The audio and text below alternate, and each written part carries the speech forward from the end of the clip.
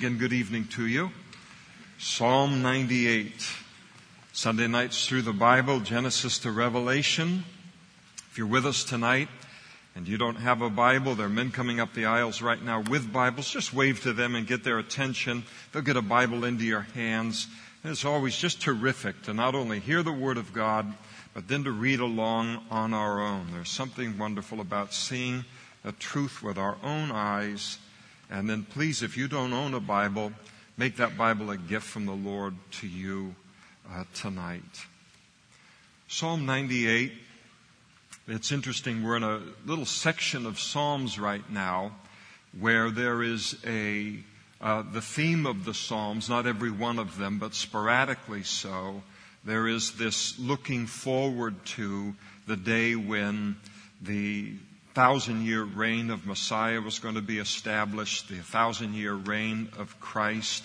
And the psalmists were looking ahead to that day, even as we look ahead in kind of a different way with a fuller revelation that we have as Christians.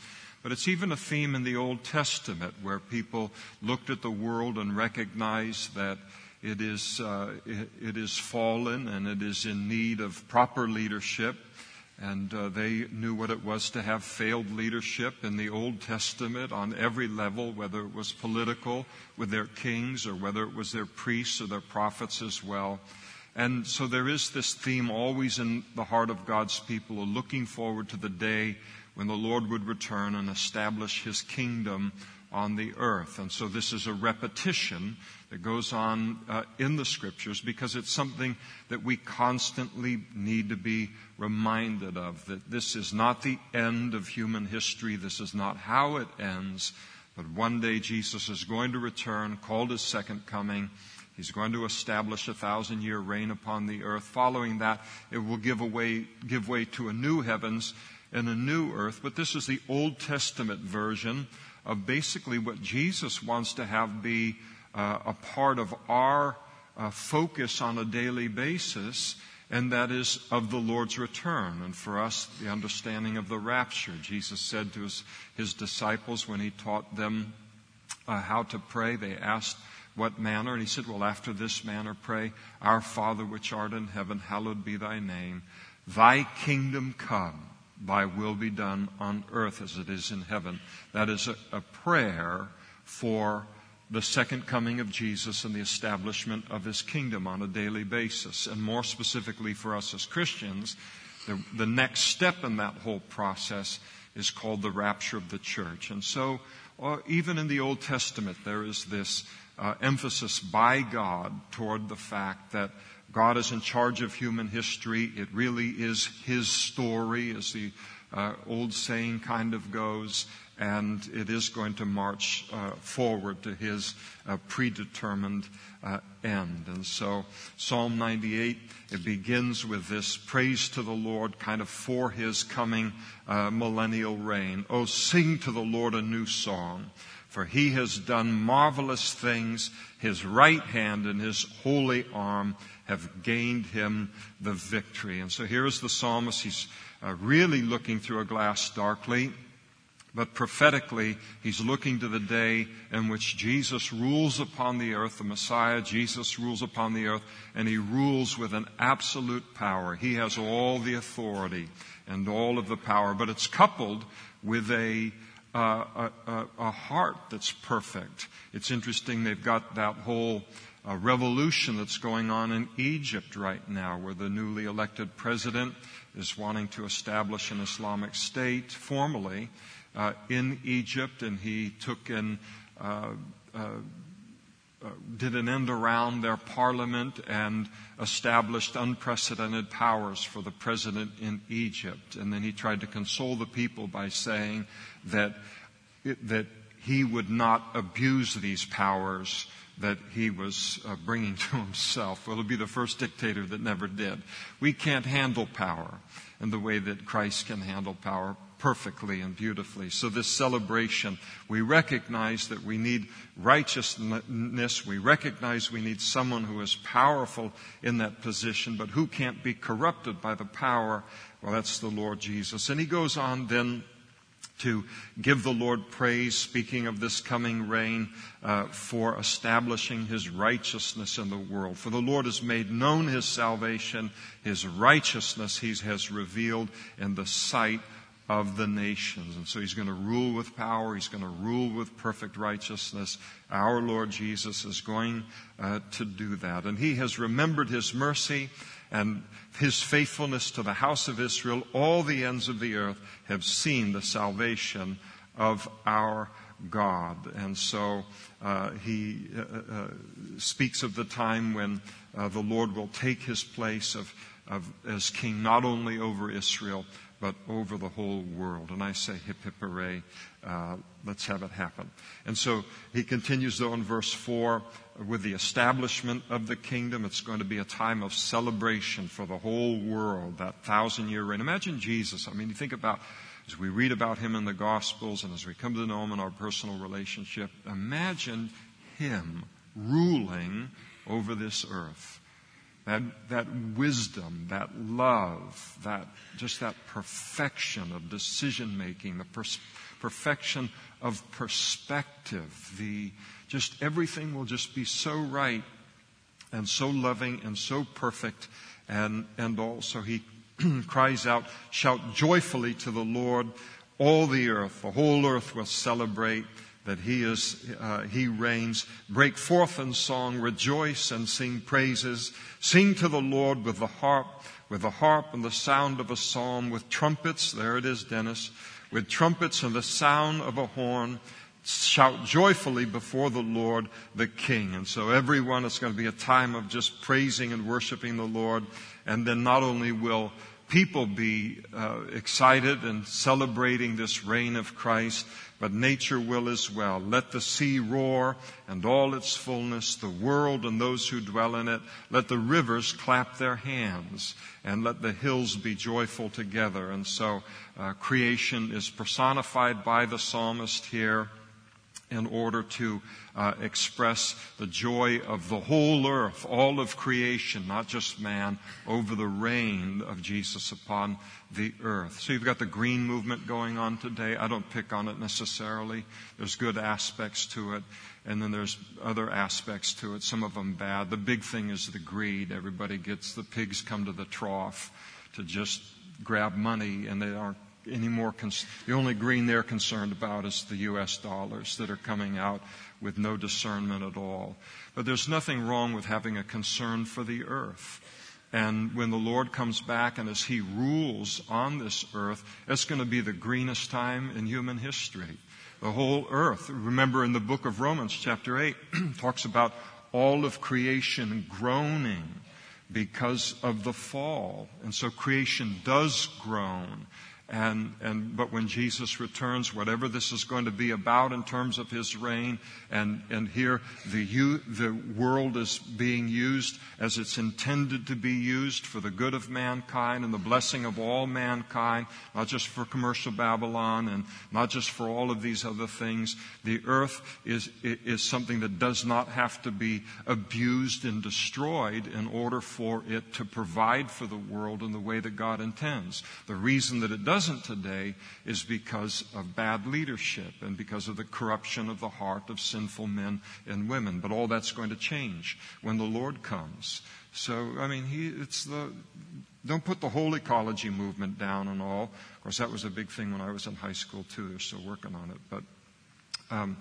But the earth is going to rejoice at the reign of the Lord as well.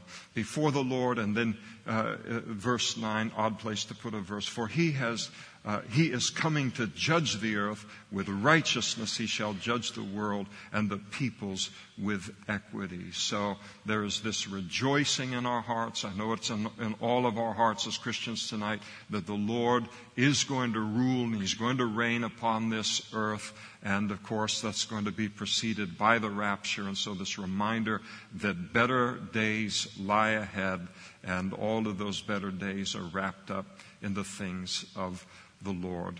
And then we come into Psalm 99, and Psalm 99 is a celebration of the Lord's holiness.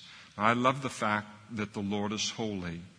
Sometimes people think of, it's like holiness has gotten a bad name. And I don't know where it's gotten a bad name. And sometimes even in the world, people think of holiness as some kind of a bad, terrible thing that is a undue restriction that just causes a person to miss out on all human potential and all joy in life. But holiness is a beautiful thing. It's a wonderful thing that God is holy. They had that pop song a while back that talked about what if God was a slob like one of us, and people were really excited about that thought. Some people, Christians, kind of looked at it a sanctified way and looking and saying, well, Jesus became like one of us. That's super sanctification of the song. I was happy that when I came to the end of my search as a person for the meaning of life and for God, I was very, very happy that when I came to know God, the God of the Bible, that He was not merely a bigger and stronger version of my disgusting self, but that when I came to know God and the God of the Bible, that to find out that He was and is a holy God, that He is completely different from me and my fallenness and everything about your fallenness. And the beautiful thing about this God is that He is not only holy, but He is a God who is then willing to share His holiness with us. One of my favorite phrases in all of the Bible, we looked at it last week very, very briefly. It is the phrase, the beauty of holiness. It's spoken of in the Old Testament and in the New Testament. The holy life is a beautiful life. It's a liberating life. It's life how we're intended to live. And holy means to be separated. It means to be different, but different in a way that looks like God. It's not just, doing something goofy to my exterior in order to be different from everybody else at school or everybody else at work. This is a difference that's meaningful, that's God-like. And so I, for one, celebrate the holiness of God. I am glad that He is holy, and I was glad that my search ended in the discovery of a holy God. And so this beautiful psalm that is a praise to His holiness, and the phrase "He is holy" is repeated 3 times in the psalm, so that makes it pretty simple for us to understand what the psalmist is rejoicing in. The Lord reigns, and let the people tremble. He dwells between the cherubim. Let the earth be moved. The Lord is great in Zion. He is high above all the peoples. Let them praise your great and awesome name. He is holy. And so here is the praise of God for His nature. When it talks about God's name in the Bible, and in that Hebrew culture, your name represented your nature. So here he is, he's celebrating the nature of God. Praise the Lord that God is holy. What if there was not this God of the Bible? What if the only gods in the world was Allah? Or the Eastern gods? I don't mean it as a cheap shot. Think about it. Because the Bible says concerning every person in this world that, number one, all of us worship. Every person in this room, every person in this world, we worship something. We're made to worship. We're going to worship. You say, what do I worship? The master passion of your life. Where does your discretionary money go? Where does your discretionary time go? What are your interests? What gets you out of bed in the morning and excites you? It's very easy to identify what our God is, who our God is in life. And for a Christian, it's the true and the living God. But the Bible also teaches that we become like the God that we worship. So you look at the kind of person. Jesus said wisdom is justified by her children. Wisdom earns the right to be recognized as wisdom on the basis of the quality of the person that it produces. Look at the quality of person that the Word of God in Christianity and the power of the Holy Spirit produces across all of the broad diversity of mankind all over the world. It produces a changed life. It produces a miracle without exception every single time. Produces a joy-filled life, a meaningful life, a life that is productive and is a blessing and good not only to God, but good to a husband, good to a wife, good to a family, good to a society and a city and a neighborhood. And so here's this celebration again of this God, that He exists in human history, that He is exactly as He is. Sometimes when I pray, but I bring it up just, I'm so thankful that the God of the Bible is the God that He is, and He is as He has described Himself in His Word.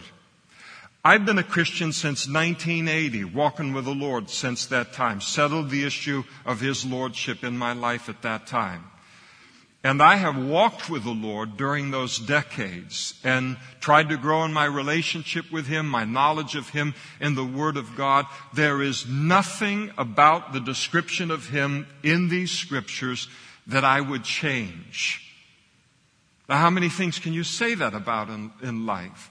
But it can be said of the God that we worship. He is great. His name is awesome. He is holy, and we are thankful for that.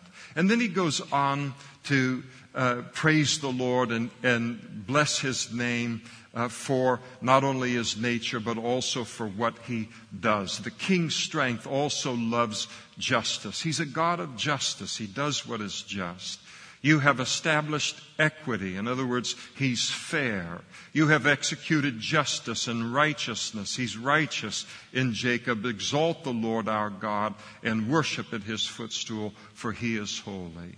Has He ever made a bad decision in your life? You say, yes, I think I'm right in the middle of it. No, you're not. You're just in the middle of seeing the full scope of the beautiful thing that He's doing. The wonderful thing about growing a little bit older in the Lord is now you've got this longer history where you look back and you see every decision He has made has been perfect. Might not have seemed like it was perfect at the time, but His ways, they're righteous, they're fair, they're just, they're excellent. We give Him praise for not only who He is, but what He does. And then the last part of the psalm is praising the Lord for His holiness represented in His forgiveness of sinners. Moses and Aaron were among His priests, and Samuel was among those who called upon His name. They called upon the Lord. He answered them. He spoke to them in the cloudy pillar. They kept His testimonies and the ordinance that He gave to them. So Moses and his brother Aaron, Moses, of course, being Moses, the great lawgiver of Israel, Aaron being his brother, who was the first high priest of the children of Israel, Samuel, one of the great prophets of the Old Testament. They loved God. They had a respect for God, a reverence for God. But an interesting thing about each one of them, no matter how great they were, they're just like every other person, and they did fail in their service to the Lord, and they did sin in their life, and they were in need of God's forgiveness. And so here's this praise to the Lord for His holiness represented in forgiveness. You answered them, verse 8, O Lord our God. You were to them God who forgives. And so God is holy. You say, how is He holy as a forgiving God? Nobody forgives in the whole wide world. There is no God. There is no other God but this God. But there's no God in the whole wide world that claims to be God, that forgives the way that this God forgives. But He did not forgive at the sacrifice of His holiness. He found a way to forgive us at enormous sacrifice to Himself through the sacrifice of His Son upon that cross. This God of the Bible found a way to forgive sinners and remain holy, to be both the just, remain just, and still be the justifier of sinful man, is how Paul put it to the Romans. We give him praise for his holiness tonight and the fact that he is a forgiving God and that he has found a way at great expense to himself to provide people like you and I with forgiveness, and that it was on his heart to do so. And it makes him different from everything else in the whole wide world. No one forgives like our God. Not at that sacrifice, not that completely, not that willingly. God is unique in this. Though it says you took vengeance on their deeds, and so yes, God forgave each of them, but there were consequences to their sin. The psalmist wants us to know. And that's kind of the straight betwixt two that every preacher hits in the teaching of God's Word, because we want everyone to be strong in the grace of God and in God's forgiveness, and all of us should be unquestionably strong in that. But at the same time, the psalmist wants to make sure that the person that's sitting over here in the corner doesn't look at it and say, oh, I can go out and do whatever I want and God will forgive me. Yes, He will forgive us with repentance, and we ask Him for forgiveness, but the psalmist reminds us there are consequences to that. There were consequences in Samuel's life for his sin. His sin was that he did not rein his sons in. He was a tremendous, godly man. Samuel, one of the greatest character studies that you can do in the Old Testament. But when his sons began to commit sexual immorality while being high priests under Samuel, and they began to take advantage of people and use that particular position for gain, he did not boot them out of the position and say, forget it, blood, no blood, you don't get to represent God this way, even if you are my son, not under my watch. He didn't do it. And he paid a price for that. Moses, of course, in striking the rock a second time, Aaron with the golden calf thing, with seriously the lamest excuse in the entire Bible. Listen, we just put a bunch of gold together, threw it in the fire. This calf jumped out. A golden calf just jumped out of the fire. If somebody said that to me, I'd say, come here. Why I order? You think I'm going to believe that? And yet he thinks that excuse is going to work with Moses and it's going to work with God. Of course, every excuse is about as lame that we bring before the Lord. He said, exalt the Lord our God and worship at His holy hill, for the Lord our God is holy. And I'll just say it on your behalf tonight. Lord, we give you praise for your holiness. We praise you for who you are. We praise you for what you are. We praise you for your dealings in our life. This is a holy God, and it is our privilege to know Him and to serve Him and to obey Him. And then Psalm 100 is one of the purest psalms of praise in the whole Bible. And I think we've had a little taste of it already here tonight. Make a joyful shout to the Lord, the psalmist says, all you lands. And so we see again the exuberance of the worship of God. In the Old Testament, also in the New Testament, the worship can take the form of a joyful shout. Serve the Lord with gladness. And so you say, well, what does service have to do with worship? All service is worship. All services, when it is done properly, it is an expression of our worship toward the Lord. We are ascribing worth to God and serving Him this way in saying, God, you are worthy of my life being laid down for your purposes, whatever those purposes might be. And of course, nobody wants anything done for them where somebody does it grudgingly. Do you? If somebody comes and does you a favor and then they do it grudgingly, they don't do it with gladness, what do you say? You say to them, listen, don't do anything for me, thank you. If it can't be done with gladness, I don't want it to be done. And so here is this great, beautiful thing, shouting to the Lord and ascribing worth to God, worship to God in song, also in our service, come before His presence with singing. And then he gives the reasons why. Know that the Lord, He is God. He is worthy of our worship, our praise, our exuberant worship for the simple fact that He is God. The two great truths in the universe, two great rules of the universe. Number one, there is a God. Number two, you're not Him. And the distance between Him and us is infinitely great. He has shortened that distance in an amazing way. It's just the distance of the cross, because of Jesus' shed blood that allows us to have access to Him anytime, day or night, anywhere in the world. And so sometimes we get used to the kind of access that we have. It's fabulous. We should get used to it. But there's the recognition that He is God and He alone is God. He's worthy of our worship just on the basis of that. And it is He who made us, and we not ourselves, not we ourselves. And so the worship of the Lord as our Creator. We are the creation. He is the Creator. And then praising Him for the fact that we are His people and the sheep of His pasture. Praising Him for the fact that He has made a way to bring us into His family, to be His people. Now you think about that. Just look around this room. Just do it, just discreetly.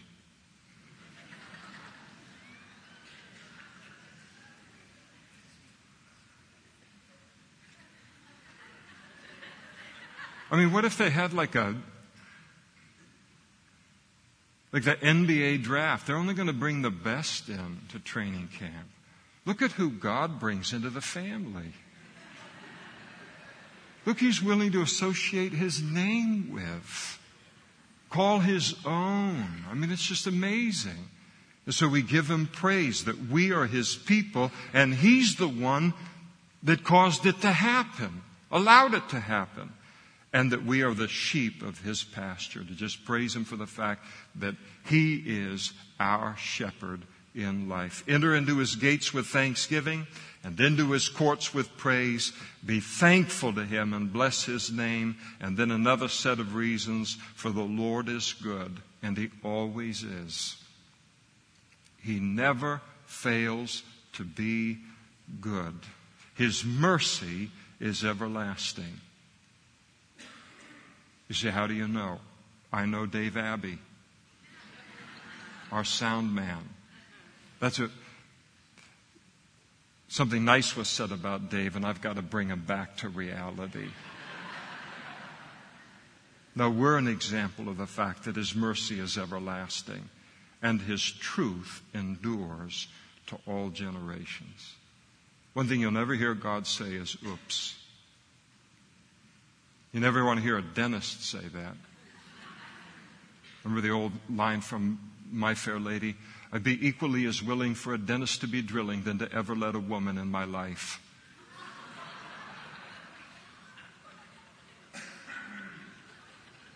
Why in the world would a person memorize that as a young boy?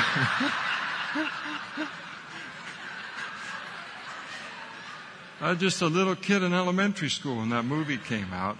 But it had a deep impact on me when he said that. Boy, he's got some baggage, that man. Ends up married and the whole thing and all. Anyway, where was I? Oh, this is truth endures to all generations. He never says, oops. He never has to change this truth of the Word of God. There are no revisions. There are no, some scientific discovery or some whatever. We've had to gut the book of Psalms and take out 30 Psalms because they've been disproven by science or disproven by history or disproven by human psychology or disproven by human life and experience. Never. The Word of God always is revealed as truth. Way before we got all as smart as we think we are today. And we praise the Lord for the fact that His truth endures forever, because our life is built upon truth, not only in terms of eternity, but in terms of today. What a privilege it is to be able to raise our children in the things of the Lord in truth, to live our life in truth. It's a fabulous blessing. And so David was thankful for all of these blessings from the Lord. Beautiful expression of praise to the Lord. And then Psalm 101 is a beautiful psalm. It is a psalm that speaks of David's vow. It is a psalm of David, as you see, his vow to live a holy life. I will sing of mercy and justice. To you, O Lord, I will sing praises. I will behave wisely in a perfect way. Oh, when will you come to me? I will walk within my house with a perfect heart. I will set nothing wicked before my eyes. I hate the work of those who fall away. It shall not cling to me. A perverse heart shall depart from me. I will not know wickedness. Whoever secretly slanders his neighbor, him I will destroy. The one who has a haughty look and a proud heart, him I will not endure. My eyes shall be on the faithful of the land, that they may dwell with me. He who walks in a perfect way or a mature way, he shall serve me. David said, I'll surround myself with that kind of person. He who works deceit shall not dwell within my house, and he who tells lies shall not continue in my presence. Early I will destroy all of the wicked of the land, that I may cut off all the evildoers from the city of the Lord. Now this Psalm of David, Psalm 101, is vowed to live a holy life. It's an amazing psalm because it not only expresses David's desire to live a holy life, but it also provides some just amazing and practical instruction on how to achieve a holy life. We know that holiness is a good thing, to be separated unto God. That's what holiness means. It means to be separate. It means to be separated from the world and its plans, its sin, its directions, its everything, and to be separated now to God. To my life to be used now for His purposes. So this separation is away from one thing and then to another thing. So separation or holiness is a beautiful thing. But the psalm goes even further than that, in that it describes to us how to achieve a holy life, and then having achieved a holy life, how to maintain a holy life in an unholy world. Now that's pretty valuable stuff for a person that wants to be holy, and that's what the psalmist gives to us here. And so David lists several things that are necessary to produce a holy life and then to protect a holy life. In other words, what the Holy Spirit is saying in Psalm 101 is that holiness and a holy life doesn't just happen. It's not like you just sit under the tree and the apple hits our head, we're holy, and then it's done. Just happened. Took no effort, no decision making. My will wasn't involved in it at all. And the writer is saying, in the fallenness of this world, holiness doesn't just happen in a person's life. When you see a person that is holy, who is Christ-like in their attitude, in their actions, in their speech, and you look at that and you say, oh boy, I wish I had a personality by nature that they have to just be like that. Nobody attains holiness in this life and then maintains a Christ-like life without putting effort into it, because it's to go against the stream of everything that's going on in life around us. And so the psalmist here gives us insight into the practical decisions that need to be made in life in order to experience holiness, the beauty of it, and then to maintain holiness in our lives. And I just would like to head through them and just make notice of them, and then just allow these things, there's 12 of them here, just allow them to search our life tonight. Who you are, what you are in private, what you are in public, what you are in terms of speech and relationships, all these different things, and to just say, Lord, tonight, just take this Psalm of David and just put my life to the test of holiness tonight, and then whatever fails that test, Lord, I want to turn from that, repent of that, and then do what is right in that area. Notice, first of all, in that first part of Psalm 2, David said, I will behave wisely in a perfect way. And that tells me that David had a desire for holiness. Do you have a desire for holiness?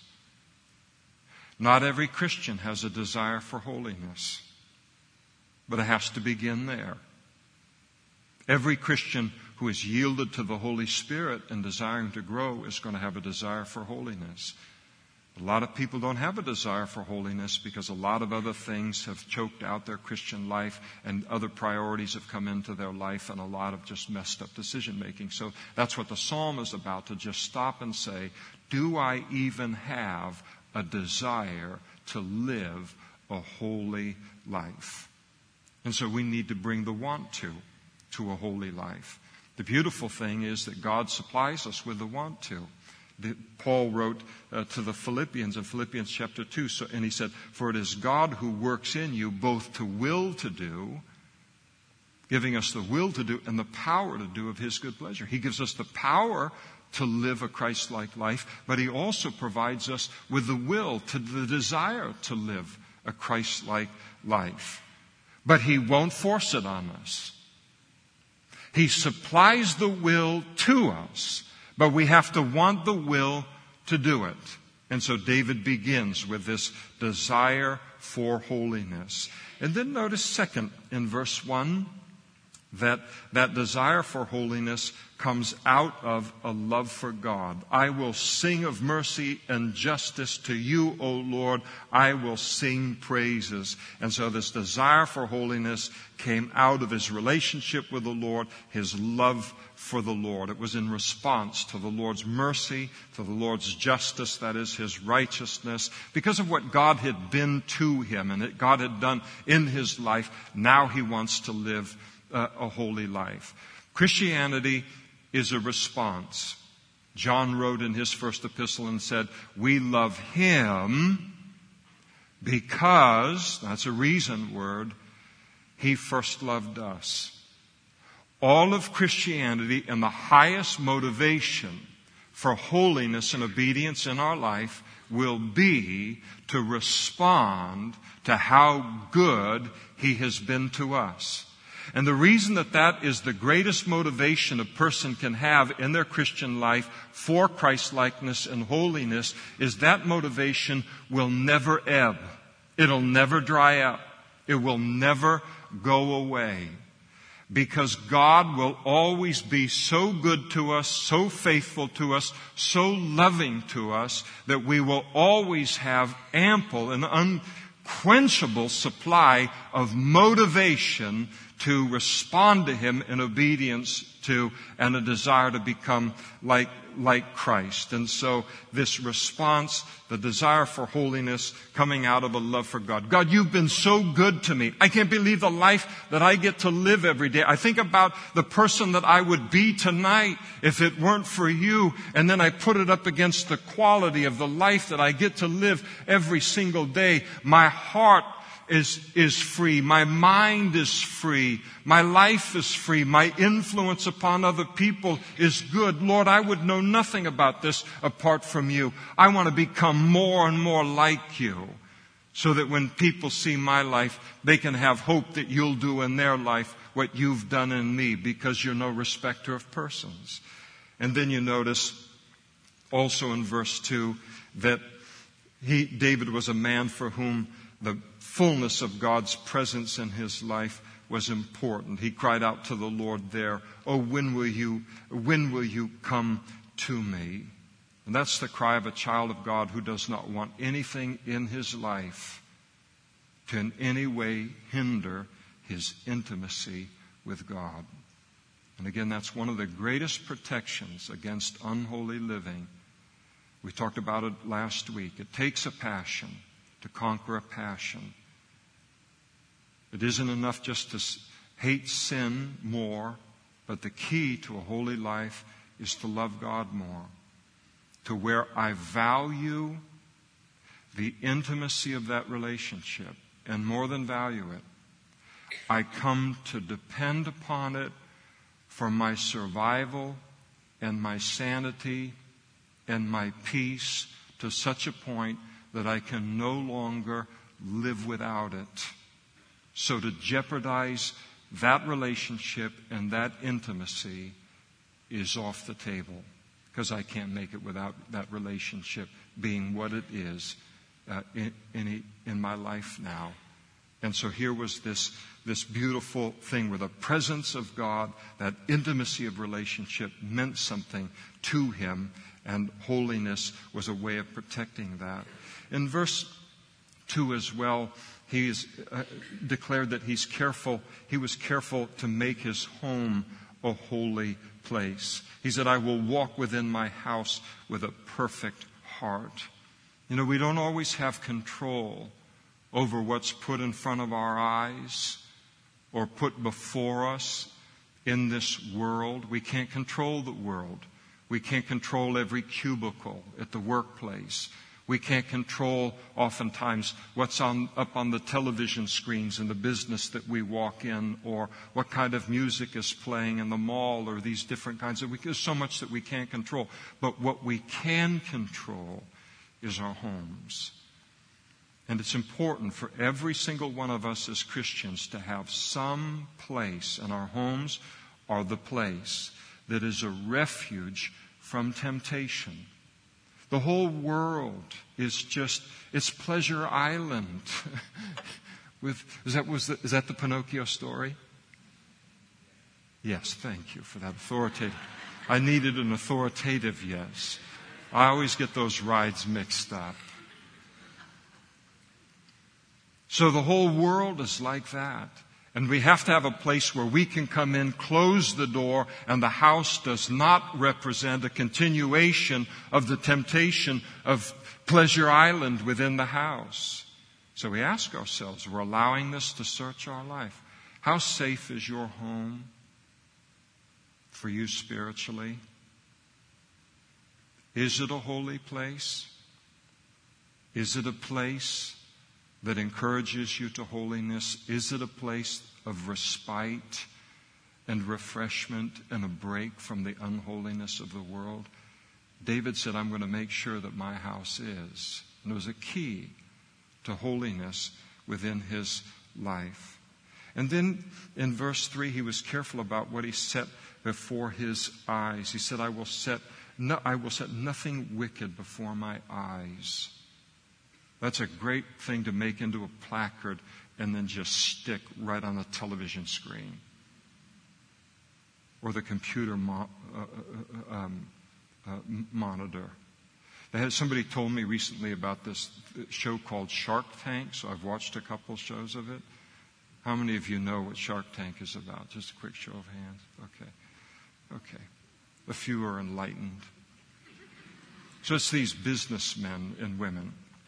And they're millionaires and billionaires, and and so people come in, and they're very, very savvy in this field. It's very educational. I mean, it's an interesting way to look at how people think and all that kind of stuff. So people bring in their ideas, and they pitch their ideas to these people, and then to see if they want to use their own money to invest in the idea to advance it, blah, blah, blah. I won't bore you anymore with it. In fact, I don't know why I'm talking about it right now.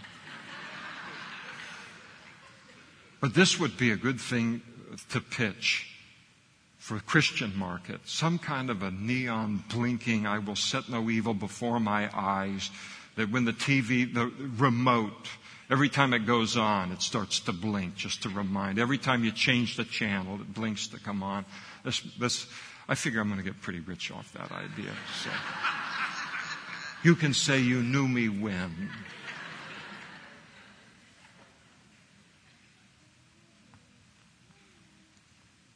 But he doesn't want to see wickedness. Doesn't want to explore evil or to gain the knowledge of evil. I think sometimes we have to be careful as Christians. Sometimes even pastors will do it. We all have to be careful with it. So I want to understand the culture so I can relate to it and minister to it. You don't have to understand the culture to minister God's Word. That's why I'm so thankful for Pastor Chuck Smith. Here he comes, and God uses him, one among many, but in a powerful way, how he used Chuck in the Jesus movement. He'd never smoked a cigarette in his whole life. He can't even reach down and pick up a cigarette butt that's been put out by somebody bracing themselves before they head into the funeral or the wedding before they head into the church, because his mother told him never to touch a cigarette. So when he goes down to pick it up to make the grounds look nice, he's got this inner turmoil that goes on. He's never had a drink in his life. I don't know that he's ever had a cup of coffee. Okay, now we've gone from preaching to meddling, haven't we? But the point that I'm making is this, is that isn't required in order to relate. And who says we're called to relate anyway? People come, when you've got 18,000 channels on the television, and you've got millions and tens of millions of sites on the computer, and you've got 18 movies at the movie theater in any community at any given point in time, and by the time a person walks into a church, you think they want your dumbed-down version of hipness? I don't think so. They're looking for God, and they're looking for truth, and they're looking for reality. And so here's this beautiful thing about David, careful about how he protected the eye gate. Because the Bible says, be not deceived, God is not mocked. Whatsoever a man sows, that shall he also reap. We do reap what we sow. And we're seeing that as a nation. We think that the nation and the people, First Amendment right, anybody can watch anything, anybody can do anything. Yes, we have the right. I'm against government coming in and them policing that kind of thing, in the sense that they will become as corrupt with that power as anyone will. It has to be a self-policing thing.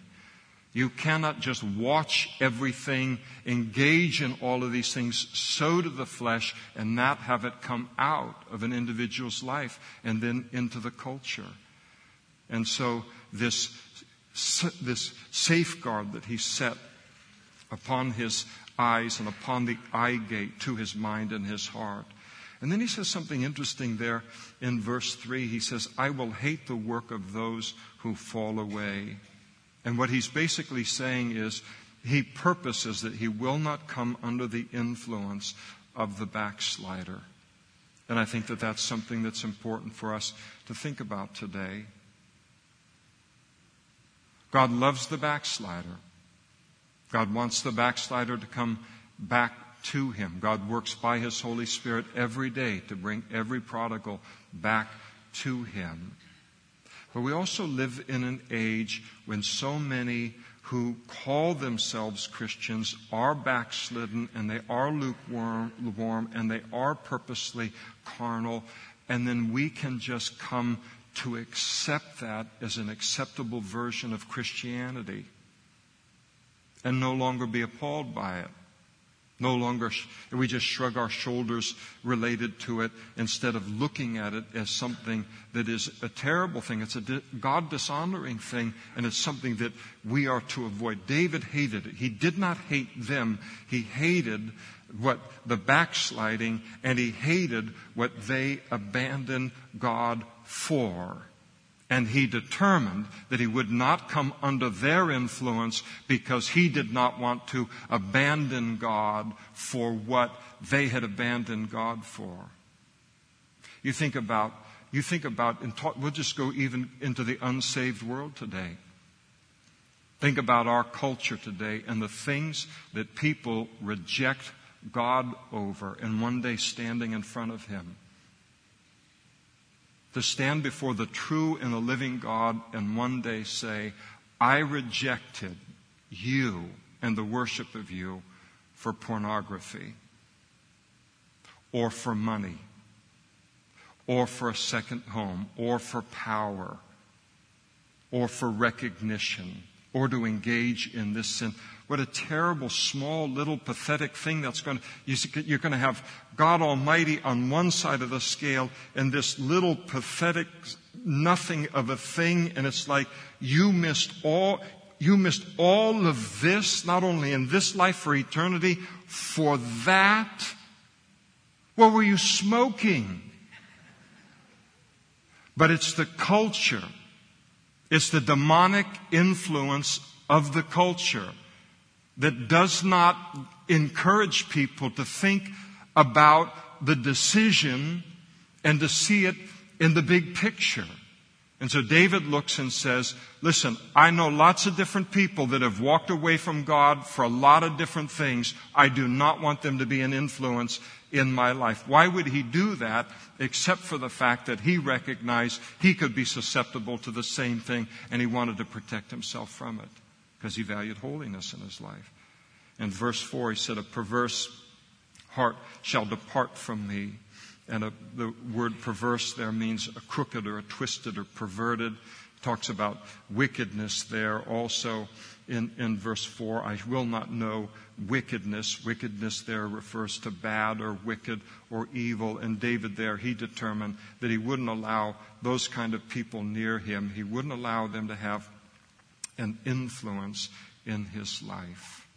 So we're allowed to search our life tonight in terms of our peers, who we make our influencers. Have you introduced wicked people now into your life? It's always easier to pull someone down than it is to pull someone up. Be careful about who we make our influencers. David's the king. David has this long relationship with God. David is amazing in his relationship with God, and yet he's careful.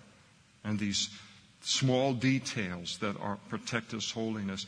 And then you notice in verse 5, the psalmist determined that he would separate himself from the slanderer. So he protected his eye gate in an earlier verse. Now he protects his ear gate from anything that's unholy. And I don't know if there's anything more unholy than slander, where a lie is told about a person to ruin their name and their reputation. I think Christians rightfully should be offended by profanity, should never come out of our mouths. But I'll tell you, profanity doesn't even do remotely the damage that slander does in this world, and the damage that slander does in the body of Christ. It's a terrible curse. The only person who listens to slander and is eager to listen to slander is a person who has not yet been the victim of slander. And then one day, when you are, then you'll realize the pain and the damage that it had been doing all along. This tasty morsel, the book of Proverbs puts it, that tastes so good in our mouth or in our ear, but it goes down into the innermost being. It affects our lives. And David says, I'm not going to put myself around that kind of person. I'm going to protect my ear gate for the sake of holiness. And then the psalmist determined in verse 5 as well that he would separate himself from the one who has a haughty look or a proud heart. The Bible says, we say that, pride comes before a fall. That's how we speak of it in the culture. It's actually worse than that. That's an encapsulation of a proverb. The Bible says that a haughty spirit comes before a fall and pride comes before destruction. And David said concerning proud and haughty people, he knew that there's always a fall coming with those folks, and he would keep himself separated from them. And then in verse 6, on the positive side, you say, oh, praise the Lord. On the positive side, the psalmist is careful to surround himself with godly people. He said, my eyes shall be on the faithful of the land, that they may dwell with me. He who walks in a perfect way, he shall serve me. And so there is this careful David, despite his relationship with the Lord, his love for the Lord, his knowledge of the Scriptures, his holiness, all of this, he was careful to surround himself with godly people. It isn't enough in the world that we live in, if we're going to protect holiness in our life, it isn't just enough to separate ourselves from unholy people or unholiness. We need to be in contact with an unholy world and bring a gospel to that. But it isn't enough to separate ourselves from unholiness. We need to further separate ourselves to people who love God and people who can stir us up, iron sharpening iron, to even greater greatness in our relationship with God and in our service to the Lord. And so David said, I'm going to surround myself with that kind of person. Do you have anyone in your life as a Christian that challenges you spiritually? You say, when I'm around him, when I'm around her, it makes me look at where I am in the Lord, not with condemnation, but it makes me realize I want to be that. I want to grow there. And those of you who are a little older in the Lord, listen, we're looking for heroes. We know that Jesus is the hero. But don't you throw away, in the light of the culture and everything that's going on all around us, don't throw away examples for us. It's important for us to have people in our life that we walk away from and we say, I learned something there. I would have never handled that circumstance in that way. That would have never entered into my mind. And yet how they handled it was so Christ-like, I can't believe it. I want that person to be an influence in my life. And that's a beautiful thing. And today, one of the great things, there are bad things about technology, but one of the great things about technology is we can put ourselves under the influence of deeply spiritual people. And God can even choose them to influence us by virtue of media, by virtue of streaming online, or downloading sermons, or downloading input on MP3s.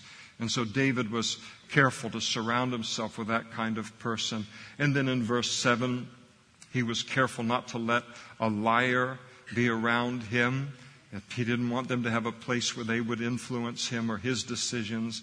And then in verse 8, David really, really decisively and ruthlessly, he cut off all that was an influence for wickedness or evil in his life. Early I will destroy. And early has the idea of every single day, every single morning. This is something he did on a daily basis. Early I will destroy all of the wicked of the land, that I may cut off all of the evildoers from the city of the Lord. And so every day was begun by David, and was begun with a fresh commitment to holiness in his life, and holiness related to all that was under his oversight and that he had responsibility for. I was listening to a sermon to pastors recently by Ravi Zacharias, who is a tremendous apologist in the body of Christ.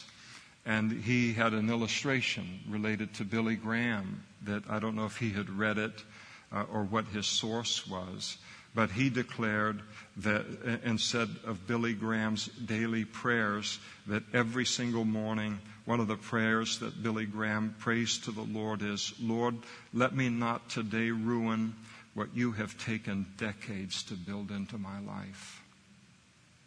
That's the heart of David. That's the heart of the Holy Spirit. And that's the heart of a man who is honest about holiness. There is that recognition that apart from God and apart from building these kind of perimeters and protection to holiness in our life, we could in 5 minutes throw away what God has taken decades to build into our life. And that's healthy. That's a good thing to pray.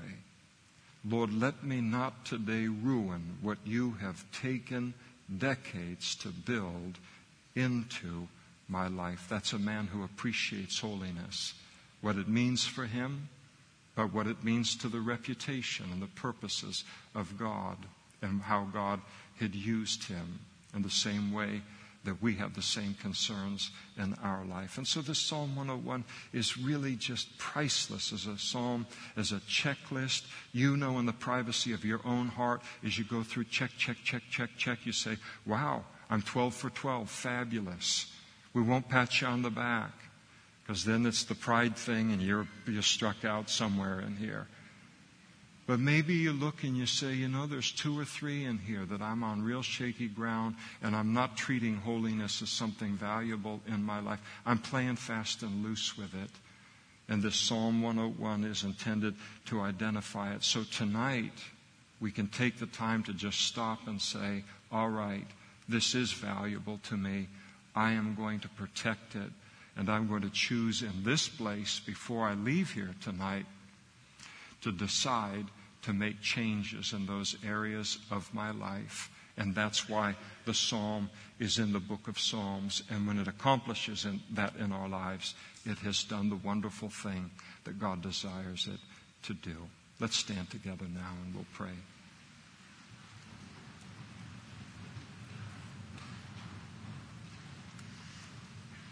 Lord, again, we thank you tonight for just the broad diversity of subjects that are addressed in these Psalms. So much to give you praise for, so much to be thankful for, Lord, so much to celebrate in you. And we thank you, Lord.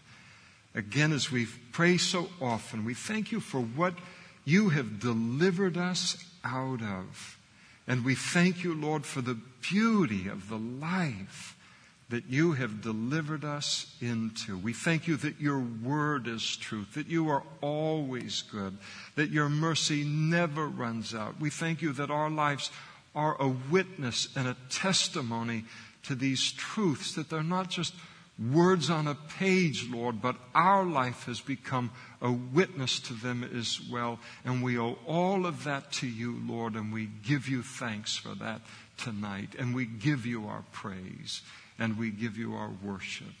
Thank you, Lord, tonight for being who you are and how good you've been to us, Lord. We recognize it. We don't recognize all of it, but we recognize a lot of it, and we're grateful. And we give you praise and thanks in the name of the one who has made all of it possible, and that perfect, peerless, beautiful, priceless name of Jesus. Amen.